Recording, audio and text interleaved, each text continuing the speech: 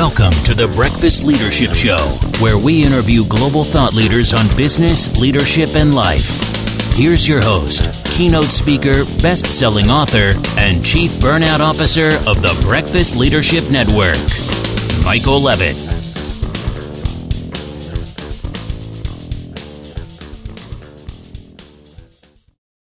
Welcome back. I've got David Contorno on the line. David, how are you? I'm well today, Michael. Thank you. How are you? I am great. It's always good to chat with people around areas that I have some expertise in, and one of those things is healthcare, and you're on the benefits side. So talk about what you're doing and the work you're doing and some of the things that you're noticing, especially during this COVID-19 situation. Sure.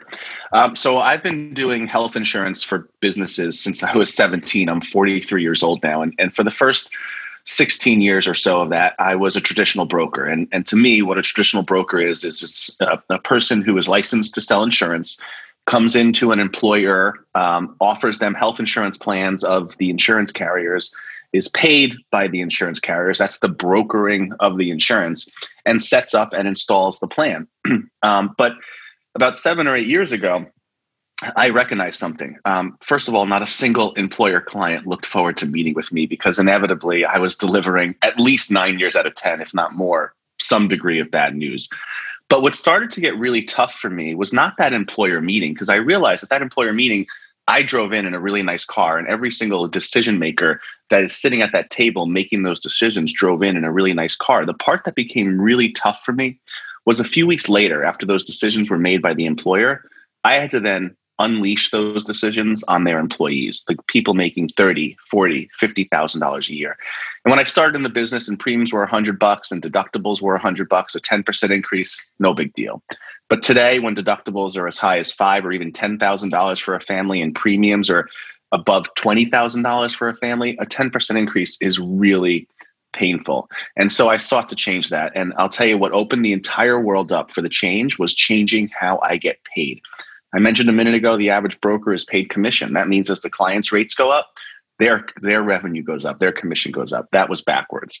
So I changed that around. I went to a client, not even knowing what I was doing. And I said, do you know how I get paid? And they really didn't know, but there's all this additional bonus comp and trips. It's pretty perverse.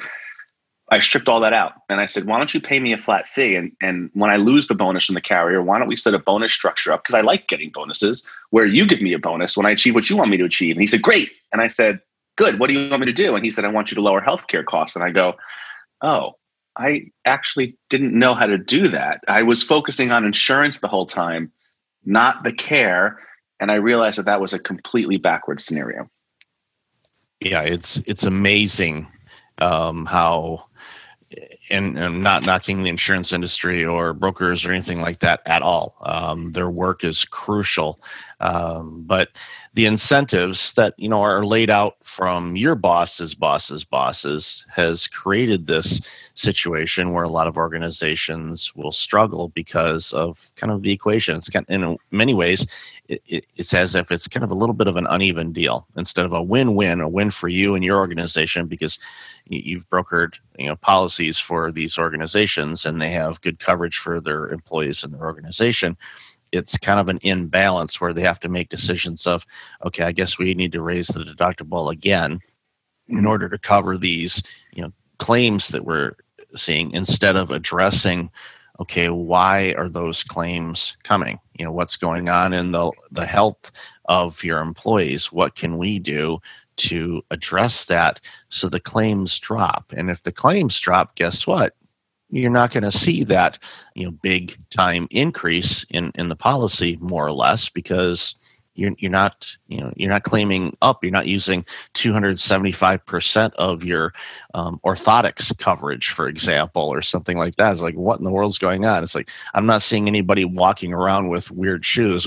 There's something going on here. So, that's a wild example, but no. So how did you dig into that? How did you start? Okay, what do I need to do to figure out how to keep healthcare claims and cost at a lower level? Well, the first thing I had to ask myself is, why is this the outcome we're getting? And I mentioned that the way that brokers typically get paid is a way in which the higher the costs go, the more money they make. But I'm going to blow a lot of people's minds right now. If an insurance carrier in this country, especially post 2013, and for those of you that are familiar with health insurance, 2013 should key in a little bit as to what I'm talking about.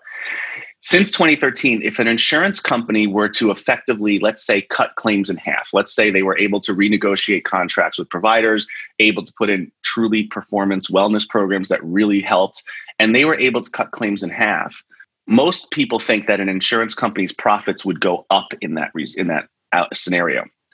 But the truth is that's not the case. There's a provision of the Affordable Care Act called medical loss ratios. And it says that the insurance company can keep 15% of the premium, and 85% must go to medical and prescription costs for people on the plans. So that means that if they actually were to cut claims in half, they'd have to cut their premium in half, which would also cut their profit in half. And most insurance companies are publicly traded. So that means that they have an obligation to their shareholders and exclusively to their shareholders.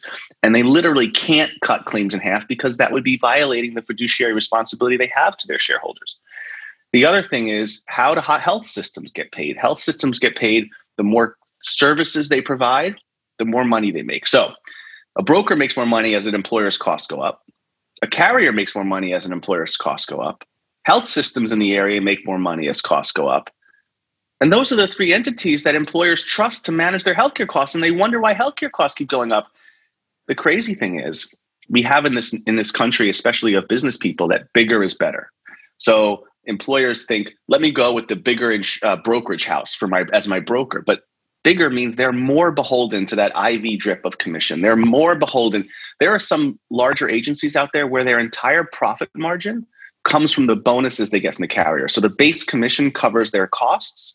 That bonus covers the profit to the owners. And it's massive. I used to be handed 6-figure checks, and I wasn't even that big of an agency back in the day. So once you understand that our healthcare system isn't broken, despite what a lot of people think it to be, it's working really well for those who designed it. It just wasn't designed by employers, doctors, or patients. So it's not working well for those three entities. So once we understand the why, how do we fix it? Well, it's easy, really incredibly easy. And before I tell you how, I want to break a mindset. If I asked most Americans who their healthcare provider is, they would say the name of their insurance company: Blue Cross, United. Those companies provide little to no care. I say little to no because United has purchased up like some doctors' practices, so they're starting to get into that space. But and that's a different division. That falls under Optum, which is a completely separate company. But for the most part, insurance companies literally provide no care. Saying that who your healthcare provider is Blue Cross is like saying that you drive a Geico. We don't change the healthcare. We change the way healthcare is paid for and delivered, and that's really it. So as soon as I changed my compensation model where I didn't need the carriers for their commission or their bonus, and as soon as I recognized that carriers are never going to put us into a decreasing cost environment because it's contrary to their own interests, I was able to start. I had no longer had this box of solutions I had to go to. I could go anywhere. And so today, and for the last 3 years exclusively, we build health plans for employers that are customized to that employer, that are completely outside the insurance carrier space. And our plans allow people to go see any doctor they want. There is no network. As a matter of fact, probably don't have time to dig into the intricacies of it on this podcast, but we believe the network is the problem. The network is what takes away transparency on price. The network is what takes away transparency on quality. And most importantly, the network, which is really just a contract between a provider and an insurance carrier, is a contract that we can't ever see. It's considered proprietary and confidential. And there's so many favored nation clauses and anti-steerage clauses and anti-auditing clauses in that. It is absolutely ridiculous. The system is rigged against employers and patients. And when you build a plan that aligns all those incentives, everything changes. Yeah, it's been a huge problem, and even with physicians and all the compliance things that they have to do. I speak with physicians all the time, and physicians that have been practicing for well over 20 years, will say today, on average, they're making less money now than they did 15 years ago. And I look at them like, but your practice is bigger. And they said, well, it's the compliance, it's the regulatory, it's the insurance, it's all of these things that are playing into it. And it's really problematic for a lot of people. And I agree with you on the network side of things. On principle, the way that they pitched it, it's like you can go anywhere in the network and it's convenient for you. Well, you know what? If you have a specialized situation and there isn't a specialist, or maybe not the best specialist in your network, and the best one might be over here somewhere, and they're the best and you want to go to it, but you can't go there because it's not in your network as far as what your insurance will cover, then all of a sudden you're making choices. And we've got enough choices to make in life. The fact of, okay, I have to go with somebody that maybe not as good to take care of this care that may or may not save my life. It's a frustrating situation. So I love the model that you've developed, because people can say, okay, we've got coverage. If I need something, I can go somewhere. I don't have to think. I don't have to go, well, can I see this doctor or go talk to this specialist or get this type of therapy or whatever? Yes, you can. It doesn't matter where you go. Yep. It's a matter of convenience. And I think that's a key thing that a lot of times these networks as well aren't as convenient as they were pitched to be. Yeah.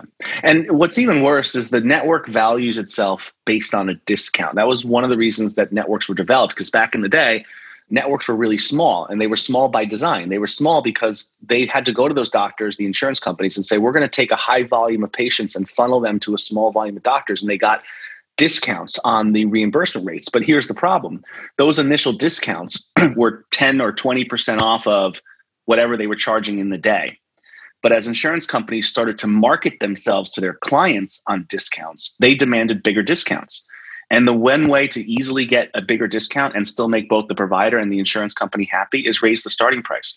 And so we created this inflationary environment where all that mattered was the discount, and all that the hospital cared about was the final reimbursement rate. And so you make everyone happy by saying, well, give me a 50% discount, but raise the price 300%.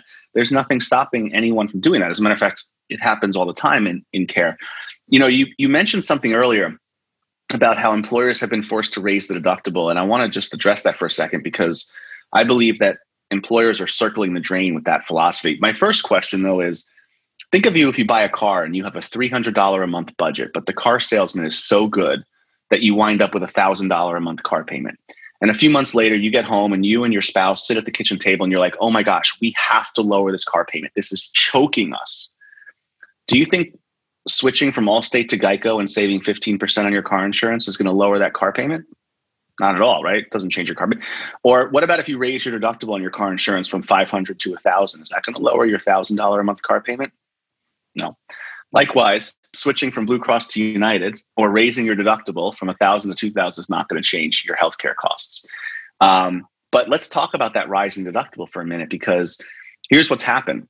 As deductibles have gone up, hospitals in particular have written off more and more and more of that patient out of pocket, because in our healthcare system, hospitals don't even know what the cost is going to be until after. So they don't know how much to collect of your deductible. So they don't collect any. Then they bill you.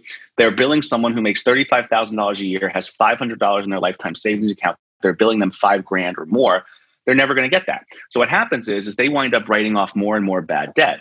As they write off more and more bad debt, they go to the insurance companies and say, hey, you're slinging these high deductible health plans. We're writing off more bad debt. So we need higher reimbursement rates to compensate for that patient write-off. Well, the insurance company is motivated to do that because of that medical loss ratio I spoke about earlier. So they're happy to give a reimbursement rate increase as long as it's not more than their competition. They don't want that, but they want to give those raises anyway. That raise in reimbursement rate translates next year into a rise in premium, which translates into the average broker having no other option but to suggest an even higher deductible. And it just goes around and around and around. So here's how we address this specifically. There are massive variations in our US healthcare system in cost and quality. It is the only sector in which you can have a 3,000% price delta on a prescription from a drugstore across the street versus one catty-cornered from it. But the interesting thing, particularly in surgical care, is that cost and quality tend to be inversely related. Higher quality care is almost always at the lower end of the price spectrum. So let's talk about how our plans work in an area where quality doesn't matter. An MRI. You get the same MRI no matter where you go. But here's the thing. An MRI can be $300 at the independent imaging center down the street, or it can be $4,000 at the hospital. Now, if I'm a doctor, do I care where you go? I do. Because let me tell you how I'm paid as a doctor.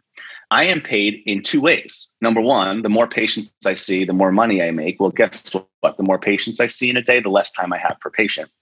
And then I'm also paid on something called an RVU. It stands for relative value unit.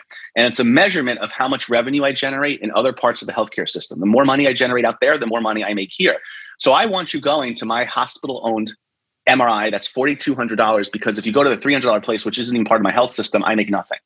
So there's this push. The health systems financially incentivize the doctors, just like the insurance companies financially incentivize me to do the bidding of what they want us to do, not what's in the patient's best interest. It's one of the reasons doctors are such a high suicide rate and are so miserable. In addition to 40% of their time being administration and paperwork, they hate that.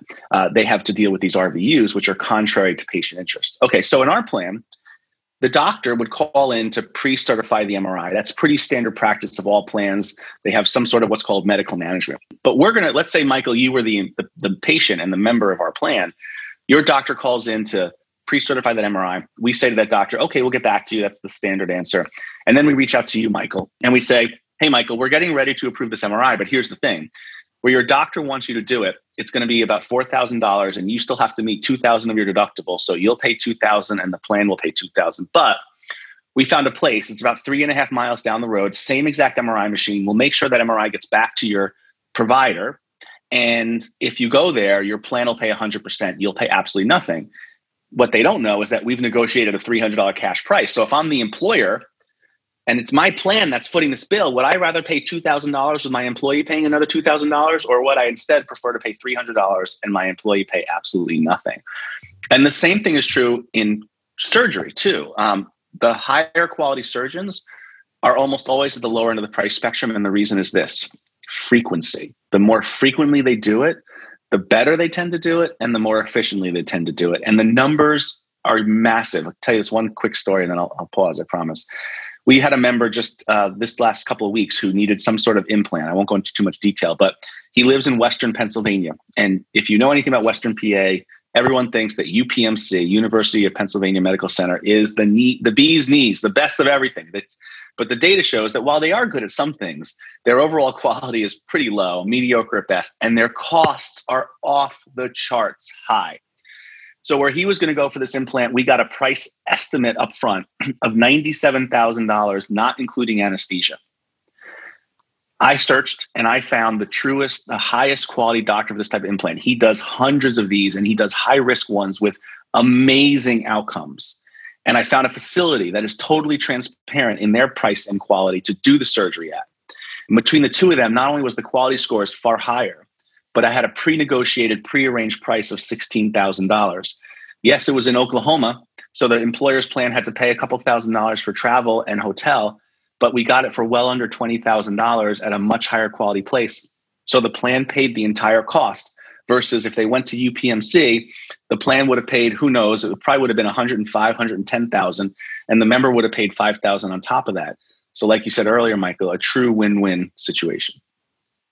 No, it's amazing, and that's a challenge that so many people are facing. And what's frustrating is a lot of people are, what's the best way to put it, is kind of trapped into whatever system they have, and they really have no choice. It's like, okay, I have to pay or come up with $4,500, even if they can't pay it and ends up being a bad debt, or they have to file bankruptcy, or all these things that we hear time and time and time again. It doesn't have to be that way. And I know when you said this earlier about the healthcare system not being broken, the system, as far as patients being seen by healthcare professionals to get the care they need and all of that, that part works, has worked, continues to work. Yes, there's ebbs and flows and all of that, but it's this backdrop, backroom stuff that has just made navigating the healthcare system for everybody involved such an absolute nightmare. And while the Affordable Care Act was meant to, okay, we got to give more access to care, it added more restrictions than what we were seeing before. And it's really made things complicated. My only, not to get any political talk at all here, but when the act was first enacted, and I know it's been through several cases and courts and all that kind of stuff. My hope, much like, and I spend my time between San Diego and Toronto, Ontario. So I'm in Canada right now, and their health system has its warts for sure.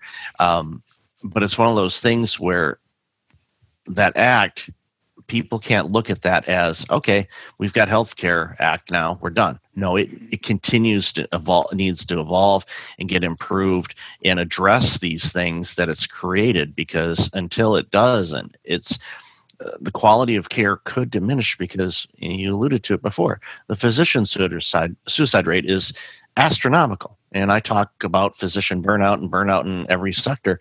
And it's alarming that the people that we truly need as our population ages are killing themselves. And we're going to have a shortage of healthcare professionals if something isn't addressed about that. And as our population ages, we know, this as working in the industry, the claims get up because there's more things that break on us. We wear ourselves out. And if you don't have the specialist available, especially in rural areas where, they already have a tough time sometimes recruiting physicians, well, if there's less, then it gets into a competition of, we need this doctor in our community. We're going to compensate him more. And he's never going to go to the middle of Oklahoma, for example, to be able to do these types of procedures, because the money will be too enticing for them to go somewhere else. Yep. Yeah. And the one thing I do want to address is a lot of people think, okay, I know we have the most expensive healthcare system in the world, although few truly understand how much more expensive we are. But they think that we also have a high quality healthcare system in the US. And let me just spout off some statistics to disavow you of that. The World Health, you can go to many different places, but the World Health Organization ranks every country's healthcare system. The US is ranked 37th. We're tied with Slovenia for the quality of our care. Canada ranks, so every industrialized nation ranks above us, actually. There are some third world nations that rank higher quality. The OECD, which is our own US government agency, they look at the top 10 largest economies and they measure many, many, many different things. But our healthcare system, according to the OECD, is 10th on a list of 10. So, you can go to so many different places. Here's a scary statistic. In oncology, cancer treatment, 90% of cancer patients are either being mistreated or misdiagnosed. And this doesn't, and you mentioned some of the financial harm. You talked about medical bankruptcy. A statistic that really keeps me moving at night is medical bills are the number one cause of bankruptcy in the US. That's true. Most people won't argue with that, but nearly 2/3 of those people had health insurance. Now, when I took my health insurance exam when I was 18 years old and finally legal to actually do health insurance, because I was doing it before that, they taught the history of insurance, just general insurance. And all insurance since the history of mankind inventing insurance has and continues to serve one purpose and one purpose only: to protect us from catastrophic financial loss. That is the purpose of life insurance, disability insurance, car insurance, every type of insurance except health insurance. That is the only type of insurance that not only makes us likely to go bankrupt just on the premiums alone, but dramatically increases that likelihood when we actually need to use it. And one of the scary things about these raising deductibles, besides the scenario I talked about earlier, is imagine if you're on an HSA plan where you have to meet that deductible for everything except preventive care. That's the requirement of an HSA compatible plan. And I'm a diabetic making $35,000 a year, and I need my Januvia, which is costing $3,000 a month, and I have to pay the first $5,000, and I can't afford it. That means I can't treat my diabetes. That means my diabetes is out of control. That means I'm going to be going to the emergency room or having amputations or having eye surgeries, all of which are going to be far more costly for my employer, take me out of work and productivity. It's raising deductibles is pure insanity. And I mentioned earlier how we make it so it's literally no cost if the member allows us to help us navigate them to a place where the cost is known and the quality is high. You can't do that in a Blue Cross, United, Cigna, Aetna plan, because the contracts that those insurance carriers have, especially with the large health systems, say that you can't, the health systems they don't need the insurance companies. The insurance companies need the large health system because, I'm sure there's people all over the country listening to this, but think about in your area, especially if you live in a city, and think of the one or two massive health systems in that city. Now imagine for a second, if you are an employer and you have health insurance of whatever, United Healthcare, and that hospital system threatens to leave United Healthcare. If you leave United Healthcare, United's not even going to feel a bump in their balance sheet. But if that health system leaves the network, every employer in that area is going to bounce to Blue Cross or Cigna because they can't not have their employees going to the perceived best healthcare system in the city, even though I'll tell you the one that most people perceive as the best is probably the lowest quality and highest cost. They just have the biggest marketing budgets, and that's what influences people. The other thing that you alluded to is, what if that quality doctor is not in the network? Well, I ask people all the time, how do you determine a quality doctor? Where do you get this information? Because I know for me, I have to pay tens and tens and tens and tens of thousands of dollars to access massive databases to get it. So if I have to pay that, where does the average person get it? And I've asked this question all over the place. And the number, when I ask them, how do you know your doctor's good? I get one of a couple answers. Well, I've been going to him for years. Okay, my car might be breaking down all the time, but if I bring it to the same mechanic for the same problem over and over again, at some point, I'm going to bring it to a different mechanic. And the second thing is they go to their website. And I said, oh, so you looked at their self-reported bio. I mean, if they graduated last in medical school, do you think they're going to put that in their bio? I said, by the way, what do you call a doctor who graduated last in his medical school? Doctor. Still called doctor. So there's this absence of cost data and quality data. And again, not to get political, but about Obamacare, I always say, if you think Obamacare fixed or caused the problem, you don't understand the problem. But what I would like to see, as I believe the fix to this problem from a government standpoint, the only intervention I would like from a government standpoint is for them to create a set of laws. And I don't even want to call it healthcare laws. I think it should fall under consumer protection, where every hospital and every doctor must publish two things: some list of standardized quality metrics, just like every nutrition label is standardized on food. We should have a standardized list of quality metrics that every doctor is required to post in their lobby and on their website. And they are required to give an upfront binding price except in emergent care. If those two things occurred, everyone's eyes will be open. Hospitals will be forced to compete on cost and quality. Right now, they're not held to any of that. And then, most importantly, for people like me who are building plans that incentivize people to go to that place where quality is high and cost is low, we have access to a lot more information to steer and drive people to those types of providers. That is the fix to this. We are a capitalistic society. We should have free market principles, and none of those apply in healthcare. And we wonder why healthcare is such a disaster. It's for those very reasons. It's amazing, the information and the backdrop, behind the curtain kind of thing that has shown up here in our talk today, because everyone thinks, well, we just need to do this legislation. And I agree with you. I think healthcare is a consumer based thing, just like going to a Target or a Walmart or things like that. There's certain things and expectations that they have to abide by in order to be doing the work that they do. And I feel the same way that physicians and healthcare systems should be doing the same way. And flat price, because literally it'd be the equivalent of going into Target and saying, okay, I need to buy a pair of shoes. Okay, there's no price, and you have no idea what you're going to pay for it till you get up there, but you have to pay for it because you've touched the shoes. And now with COVID, if you touch it, it's yours kind of thing. So you're like, wait a minute, those are $300 pair of shoes. I saw them at Payless for $49. Well, too bad. You got to pay the $300, and you have to pay it. That's the system, and it freezes people, and it's so frustrating. But the thing of it is, the work that you're doing is breaking down those barriers to give employers and the people that need coverage a better option, a more affordable option for everybody. They get better care and a more affordable rate.